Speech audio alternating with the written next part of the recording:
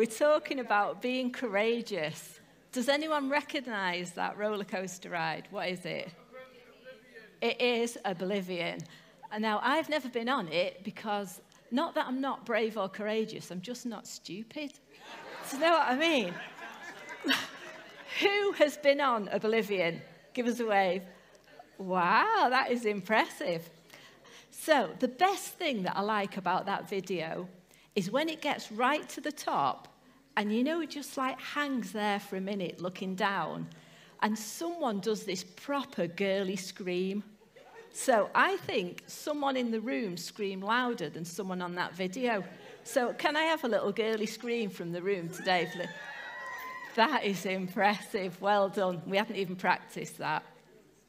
So the reason that I've chosen that particular video is because of the way the roller coaster goes and the fact that it hangs at the top and then it plummets down. So there's something about that we're going to go back to later. I've got a picture of someone to show you now. And this picture, it's up there. So I asked people to guess who it was, and some people guessed it was me, so we can rule me out. But have you got any guesses? Does anyone recognise who this might be? Just shout out if you think you do. Phil Holland went for Jane Torville. Yeah, can see that? Elton John. It is actually female, but good guessing there. So, okay, I was kind of thinking you wouldn't actually know who it was, and that's what I was sort of hoping for, because I want to tell you her story now. So she was born in 1954, and her name is Julianne Kopek. I'm saying it quickly because I don't know how to pronounce the surname, so we're just going to call her Julianne, okay? And this story, this is a true story. I kind of feel a bit nervous saying this is true because it makes everything sound that everything else I say from this point on won't be, but it is a true story. Everything is going to be true today. So this thing happened to her when she was 17 years old, and I need to share that story with you today. So, just to give you a little backstory for her parents are German, and she was brought up in Lima, Peru, in the rainforest, in the Amazon rainforest. She spent her early teenage years there, and during that time as an early teenager, she learnt some survival skills that she needed in the rainforest. Keep hold of that thought. After that, she was being homeschooled, but the authorities felt this wasn't the best for her and that she needed some different education. So they moved her away from her parents for several years, and she was educated elsewhere. She graduated and she was 17, and on the 24th of December 1971, she was flying home from school with a mum who'd been at the graduation, and they were flying back to their home in the rainforest. Her parents were research scientists, and so this was like her background. So they set off. Is anyone going on holiday in the next few weeks? Anyone getting on a plane? Okay, maybe cover your ears for just like the next 10 minutes or so. Just felt I might need to say that. You might know where we're heading now. So they set off on this plane. Her dad hadn't wanted them to get this flight because this airline didn't have a good reputation. But it was the only airline that was flying and the only way that they could actually get back. The flight was 7 hours late leaving. So we think that there's nothing new under the sun, don't we? So, 7 hours late back in 71. It all set off, it was all fine. But suddenly, 10 minutes into the journey, they came and they hit a thunderstorm. For 10 minutes, they were in the plane, and the thunderstorm was just like raging around them. And it said that the lockers were coming open, and bits and pieces were just like flying everywhere. And I want to read you her description of what happened next, so I'll get her right. After 10 minutes, it was obvious something was wrong. There was heavy turbulence and the plane was jumping up and down. Things were flying around the cabin. When we saw the lightning around the plane, I was scared. My mother and I held hands, but we were unable to speak. Other passengers began to cry and weep and scream, and after about 10 minutes, I saw a very bright light on the outer engine on the left. My mother very calmly said, "That's the end, it's all over." And those were the last words that I heard from her. The plane jumped down and went into a nosedive. It was pitch black and people were screaming, and the deep roaring of the engines filled my head completely. Suddenly, the noise stopped, and I was outside the plane. At this point, the plane is 2 miles up in the air. I was outside the plane.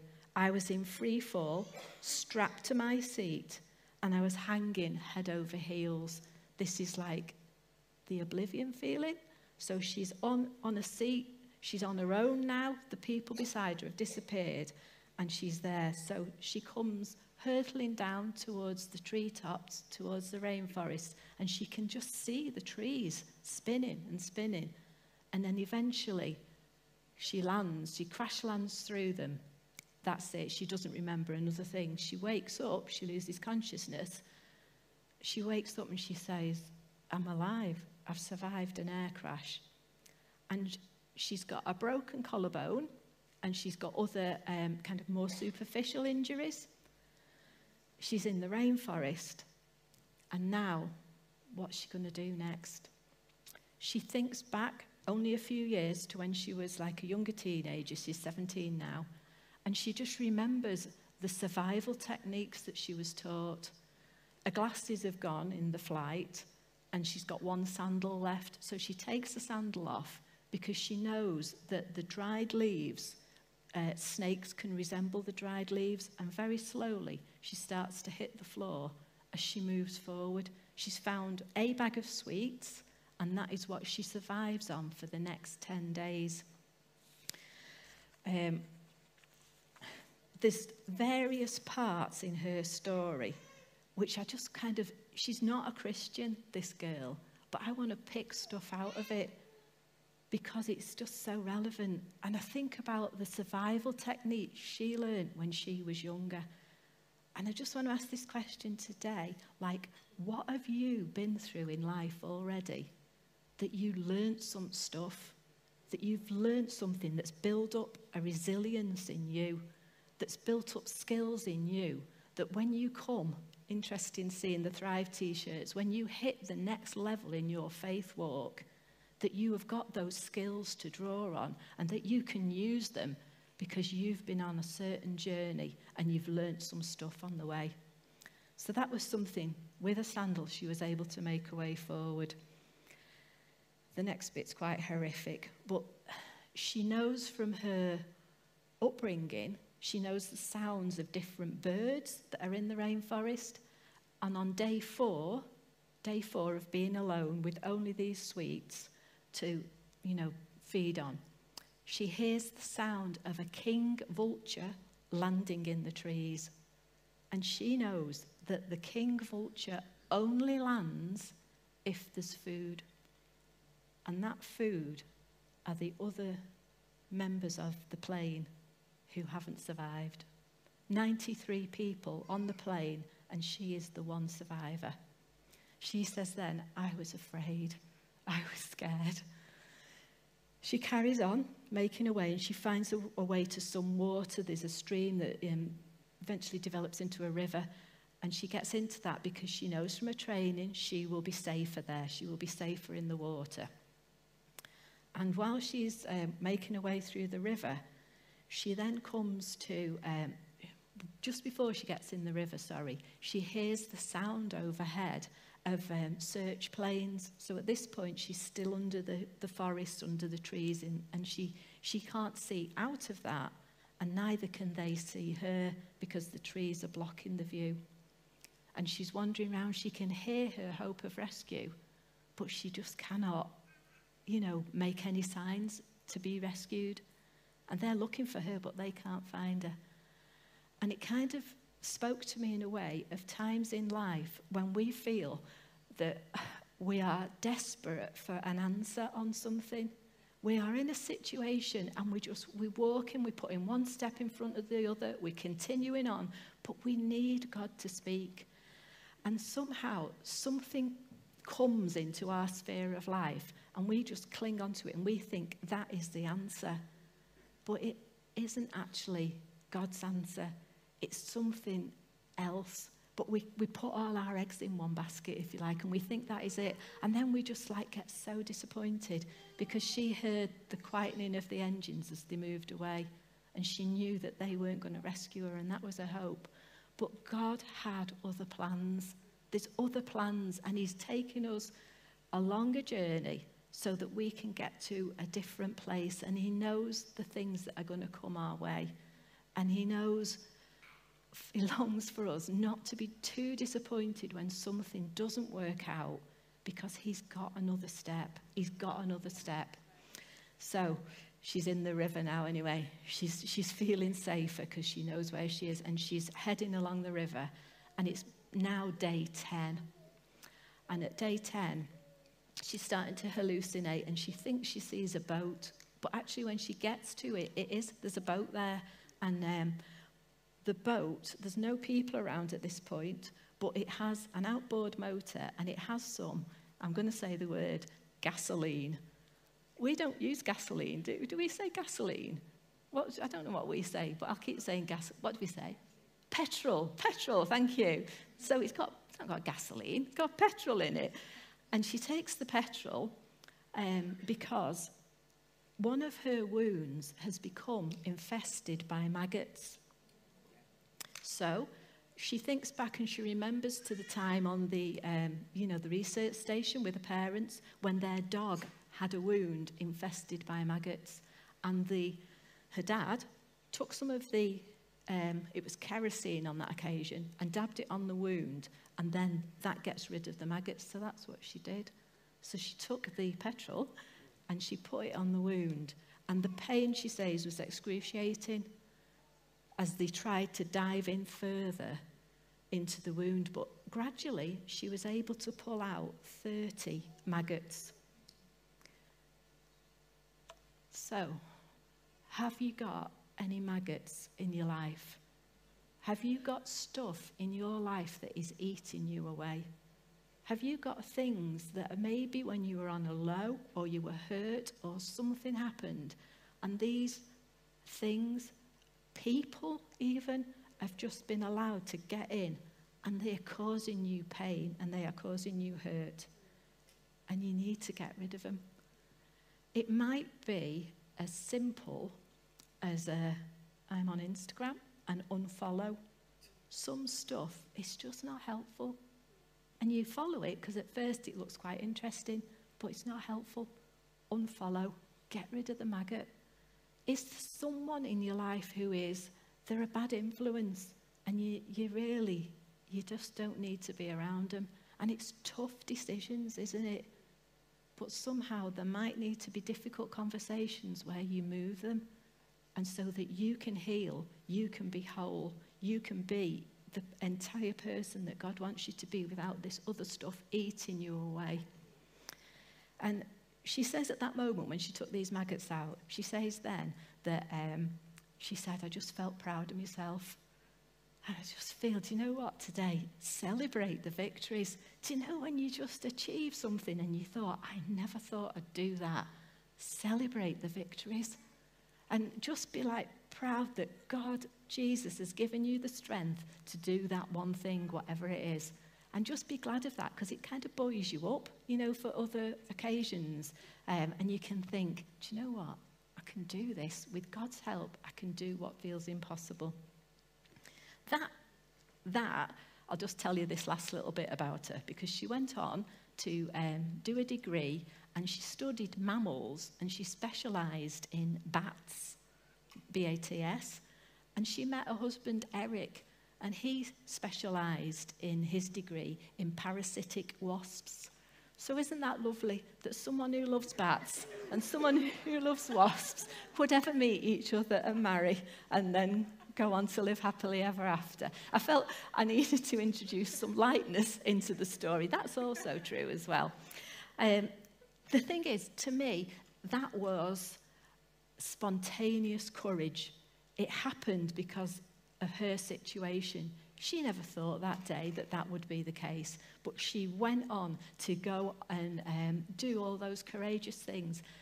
Even a year after, she got back in a plane because she had to fly the exact same route to get out of where she was to the other place. And I think that is incredibly courageous that she's gone and done that. But this morning, I wanted to talk about us and planned courage. And you know what? When Victoria was up here before, she could have preached for me. She could have preached. That was just so good. Everything she said was like, I've never wanted to raise my hand in worship, but I saw those young people doing it and I thought, I can do this. I am going to do it. And it's not always like massive things, is it? But that was a big and courageous thing. And I'm so glad you said that, because it's really helped me with this. So today we're going to look at these 3 verses of scripture together. And I'll read them. So it's from Luke 7. Now one of the Pharisees invited Jesus to have dinner with him. So he went to the Pharisee's house. His name was Simon. And Jesus reclined at the table, because in those days that's what you did. You kind of lay forward with your feet behind. And a woman who had led a sinful life in that town learned that Jesus was eating at the Pharisee's house. And she brought an alabaster jar of perfume. And she stood behind him at his feet weeping. And she began to wet his feet with her tears. And then she wiped them with her hair. And she kissed them and poured perfume on them. To us, that is quite a bizarre thing. If we were at someone's house for dinner and this lady came in and kind of did these things, it's all a little bit strange, isn't it? But there were certain customs in Jesus' day, customs about providing your guests with water, customs about greeting them with a kiss, customs about washing the dusty feet from the road. So there are things in there that it's not that unusual. But it does seem odd as well at the same time. But I just want to concentrate. You know, when it says in that first verse, it says about this lady that she led a sinful life. Other translations of the Bible, they've kind of pick up other slants on that. But for us, I don't want to jump on that speculation bandwagon. I just want to read what it says there. She led a sinful life. We don't have to embroider it. It's just what it is. She lived in that village and she was an outcast. People would have kind of hurried past her. They didn't want to know her. They didn't want to be part of her life. They didn't want her in their lives either. But I imagine that one day she was there on that hillside when Jesus was speaking. She was there, maybe not sat with the main crowd because they wouldn't have wanted that, but she was there. And she just listened to everything he had to say. And she heard him say things like, "Blessed are those who mourn, because they'll be comforted. Blessed are those who hunger and thirst after right living, because they'll be filled." And his preach, his words brought her hope and comfort and the option of a new life that was different. And I believe that at a distance, she just drank that all in. And she knew her life. But you know what? For us, Jesus knows our backstory and he knows our future. And he looked at this woman and that's what he could see. He didn't see her tainted with all the stuff that the people of the town saw. He saw her as a woman before him with a future. And that's the same for us. He knows our backstory. He knows it all. But he also sees what we can be, and he sees what the future can hold for us. When I was preparing this, I remembered a line from a really, really old song. So it's, "I hear the accuser roar of ills that I have done. I know them all and thousands more. Jehovah findeth none. So I know it's an old song because it says findeth, and we don't use that word, do we, findeth? But it's just kind of saying that God knows, I know it all. I look back to things I did when I was 11 and I'm horrified at things I said. But you know what? The stamp over my life now is forgiven. God has forgiven me. And I don't have to keep bringing this stuff up because I'm forgiven. And that's what this woman knew. So the Jesus she'd seen at a distance, here was her choice. Here was her opportunity, her chance. And she made it into that house. She was at home and she thought, I have heard that Jesus will be at Simon's house. I am going. And nothing stopped her. And she got there. She knew she was going to take that perfume. She knew she was going to break it open and pour it on his feet. I don't know if she knew she was going to cry. But she got so close to him that the tears just flowed. Out of gratitude of what Christ has done, the tears flowed. And when you get close to Jesus, you just experience that, don't you? Because we know what he's done for us. And in that intimate place, she just wept and her tears went all over his feet and she dried them with her hair and she anointed his feet with the oil. And she did not care. She did not care what Simon the Pharisee or the other religious people or anyone else in the room thought. That was her moment. I just wanted to talk as I finish now about the what ifs. So our band are going to come back up. And I just thought about this woman and I thought about what if she bottled it that day? Because it's a story about worshipping Jesus and crying at his feet and anointing him. But it's also, for me, a story of incredible personal courage because she did it. She planned it. She thought about it. In her own home, she got together the alabaster box with the perfume and she thought, I am going. And often we have good intentions. Courage helps us accomplish good things. But often we think, I can't do it. We talk ourselves out of it. Yeah, but what if they say this? Or what if they look at me like that? Or what if? But she didn't do that. She was just determined. She was determined to go. And I kind of thought, if she hadn't done it, in my Bible, in Luke 7, that story wouldn't be there. Because it wouldn't have happened. She'd stayed at home. And it goes on to say in that part that Jesus kind of questions Simon a little bit and he gives him this little story about someone who's got, who owed a lot of money and someone who owed a little money. And he said to Simon, who loves the most when those debts were forgiven? And Simon, I think through gritted teeth, had to say, the one who's been forgiven the most. So we've got a story about a woman who loves the most because she dared to follow through. She was courageous. She dared to go and do that act of worship at Jesus' feet. And I wonder, what courageous things are there for us to do? What is there that we mustn't talk ourselves out of? We have got to do it so that those stories are written in our lives so that others will see them and can be courageous too with it. Would you just stand with me now, please? I just want to pray for you before we sing again.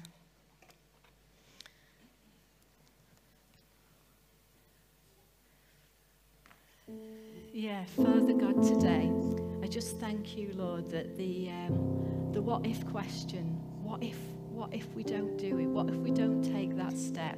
What if we're not brave? And Father, I pray that all over this room now, Lord, that you will help us to be brave and courageous in the way you designed us to be. God, that you will help us to be brave and to take steps that really need to be taken so that our stories contain glorious things and acts for you that other people can look at. And Father, I pray today that as we consider these things, Lord, and we see her example someone who was like an outcast, God, but you knew what her future would be like. And Father, thank you that you change us around. And God, you give us hope. And Father, we just look to you today and we thank you, God, that there is a future, there is purpose, there are things to accomplish because of you, Jesus. And we're just so grateful. Thank you, Lord. Amen.